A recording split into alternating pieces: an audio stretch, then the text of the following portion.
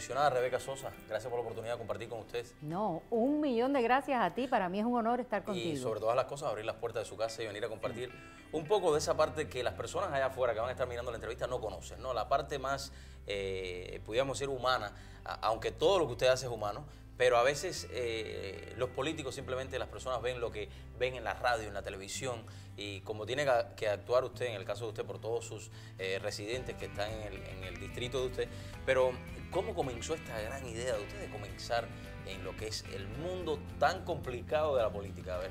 Bueno, déjame decirte que yo he sido maestra toda mi vida, y hace muchos años, cuando yo era muy joven, tenía 28 años, a mí me dio cáncer.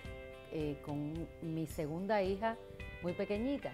Cuando yo empecé los tratamientos y todo eso, todos los padres de mis estudiantes siempre venían a mi puerta, ay, tengo un problema, tengo otro. Y mi esposo y mi papá me dijeron, tú les resuelves a todo el mundo, llamando a los distintos políticos, porque tú no aspiras aquí en la ciudad donde nosotros vivimos y quizás eso te ayude a resolver más. Y yo, ay, no, a mí no me gusta la política.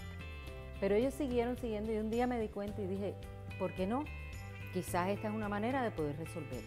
Así entro yo a la política, salgo electa en la ciudad de West Miami comisionada, después me convierto en alcalde de la ciudad y después entonces entré al distrito 6 del condado Miami-Dade, que es mucho más grande y que cubre todas las áreas de Hialeah, del este, del sureste, Miami Springs, todo lo que es el área de Flagami y la ciudad de Miami, extendiéndose hacia Fontainebleau hasta la 92, todo lo que es el norte de Coral Gables, West Miami, Little Gables, Waterways, tengo muchas partes no incorporadas, así que ha sido una bendición que Dios me dio de poder haber hecho eso. Comisionada, uno de los momentos más importantes de ustedes como miembros de la comisión, en este caso del condado Miami-Dade, es tomar decisiones por nosotros que la elegimos un día a usted. Son decisiones a veces y casi siempre sumamente importantes porque están en riesgo la vida de miles y millones de personas y el futuro de nuevas generaciones. Cuénteme uno de esos momentos más importantes para usted, aunque todos son importantes, pero ahí dentro de la comisión como tal. Bueno, para mí uno de los momentos más importantes fue cuando a mí me nombraron presidenta del Comité de Contrataciones del Condado hace años, donde habían escándalos con los contratos continuamente en la prensa, en la televisión, en la radio digital. Y yo nombré un grupo de expertos para que me dieran consejos cuando se adoptaron las leyes nuevas para cómo había que llevar a cabo los contratos. Gracias a Dios no hemos tenido más problemas y fuimos el primer gobierno que se ganó un premio nacional por los cambios que se hicieron y se establecieron al sistema de contrato. El otro fue el grupo de expertos que nombré para las necesidades de las personas de la tercera edad. De ahí vino una de las ideas de hacer el alerta de plata, que es cuando una persona mayor se pierde. Usted ve en las carreteras el alerta. Fuimos a Washington, que era quien tenía que establecerlo, luchamos por eso y se logró. Pudimos cambiar algunas de las reglas de los lugares, las casas de asistencia de personas que muchos no tienen familia, para ayudar a preservarlos, a protegerlos. Y otras que nosotros hemos trabajado muchísimo y que abrimos un camino grande fue a los niños con los espectros de autismo y los niños con necesidades como los niños con síndrome de Down. Y cuando vino el momento de establecer una pregunta en la boleta de lo que se llamó los bonos del GOV, que el pueblo votó por ellas, yo me senté, delineé mi distrito, vi las necesidades donde estaban. Y gracias a Dios, a mí no me gustan las promesas, a mí no me gusta hacer promesas. A mí lo que me gusta es que se hagan cosas tangibles, que tú puedas tocar. Empezamos en Hialeah la necesidad de un edificio grande para personas de la tercera edad. Lo logramos, se llama Villa Alegría, lo hicimos. Yo tenía todo el dinero para pagarle. La ciudad de Hialeah puso la tierra, yo puse el dinero de la construcción y es un edificio maravilloso.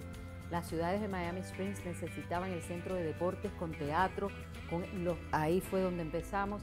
También al mismo tiempo que hicimos esto, salvamos la mansión de Curtis, fuimos a Washington, batallamos, conseguimos dinero todos unidos, porque yo no hago nada sola. Ese pueblo. Y eso es importante, perdón que le interrumpa, si usted no tiene el apoyo del pueblo y no tiene también el apoyo de diferentes instituciones, aunque usted sea comisionado, no puede ser eso. No, y las ideas del pueblo, Exacto. Porque quien trajo todas esas necesidades a mí fueron los residentes que me eligen y que viven en mi distrito y los que no me eligen también. Para todos aquellos jóvenes que quieren entrar en el mundo de la política, ¿usted se considera una persona exitosa? Bueno, el éxito mío no es mío. Yo considero que el éxito de aquellas cosas que hemos logrado juntos es de todos los que han caminado conmigo para llevarlas a cabo. Lo único que yo le digo a esa juventud es que hacen muchas faltas personas que de corazón quieran servir a todo el mundo por igual, quieran traer ideas y sobre todo que quieran escuchar. Porque hay veces que ahí es donde cometemos los mayores errores cuando no queremos escuchar. Pero hay que motivarlos, hay que decirles, las nuevas generaciones son ustedes. Nosotros tenemos un grupo donde nosotros ponemos personas de nuestro distrito, estudiantes, de un grupo como si fuera una comisión de personas jóvenes. Y eso es con la esperanza de que los estamos forjando, formando, preparando para que el futuro ellos sean los que se sienten en nuestras posiciones. Y la experiencia es muy importante. Yo tengo en mi oficina, siempre tenemos voluntarios que vienen como internos a aprender cómo funciona el gobierno. Las puertas siempre están abiertas. Comisionada, nuevamente, 28 de agosto es el día decisivo en que muchos votantes del sur de la Florida, específicamente de su distrito número 6, mi distrito, y el número mío en la boleta es el 152-152.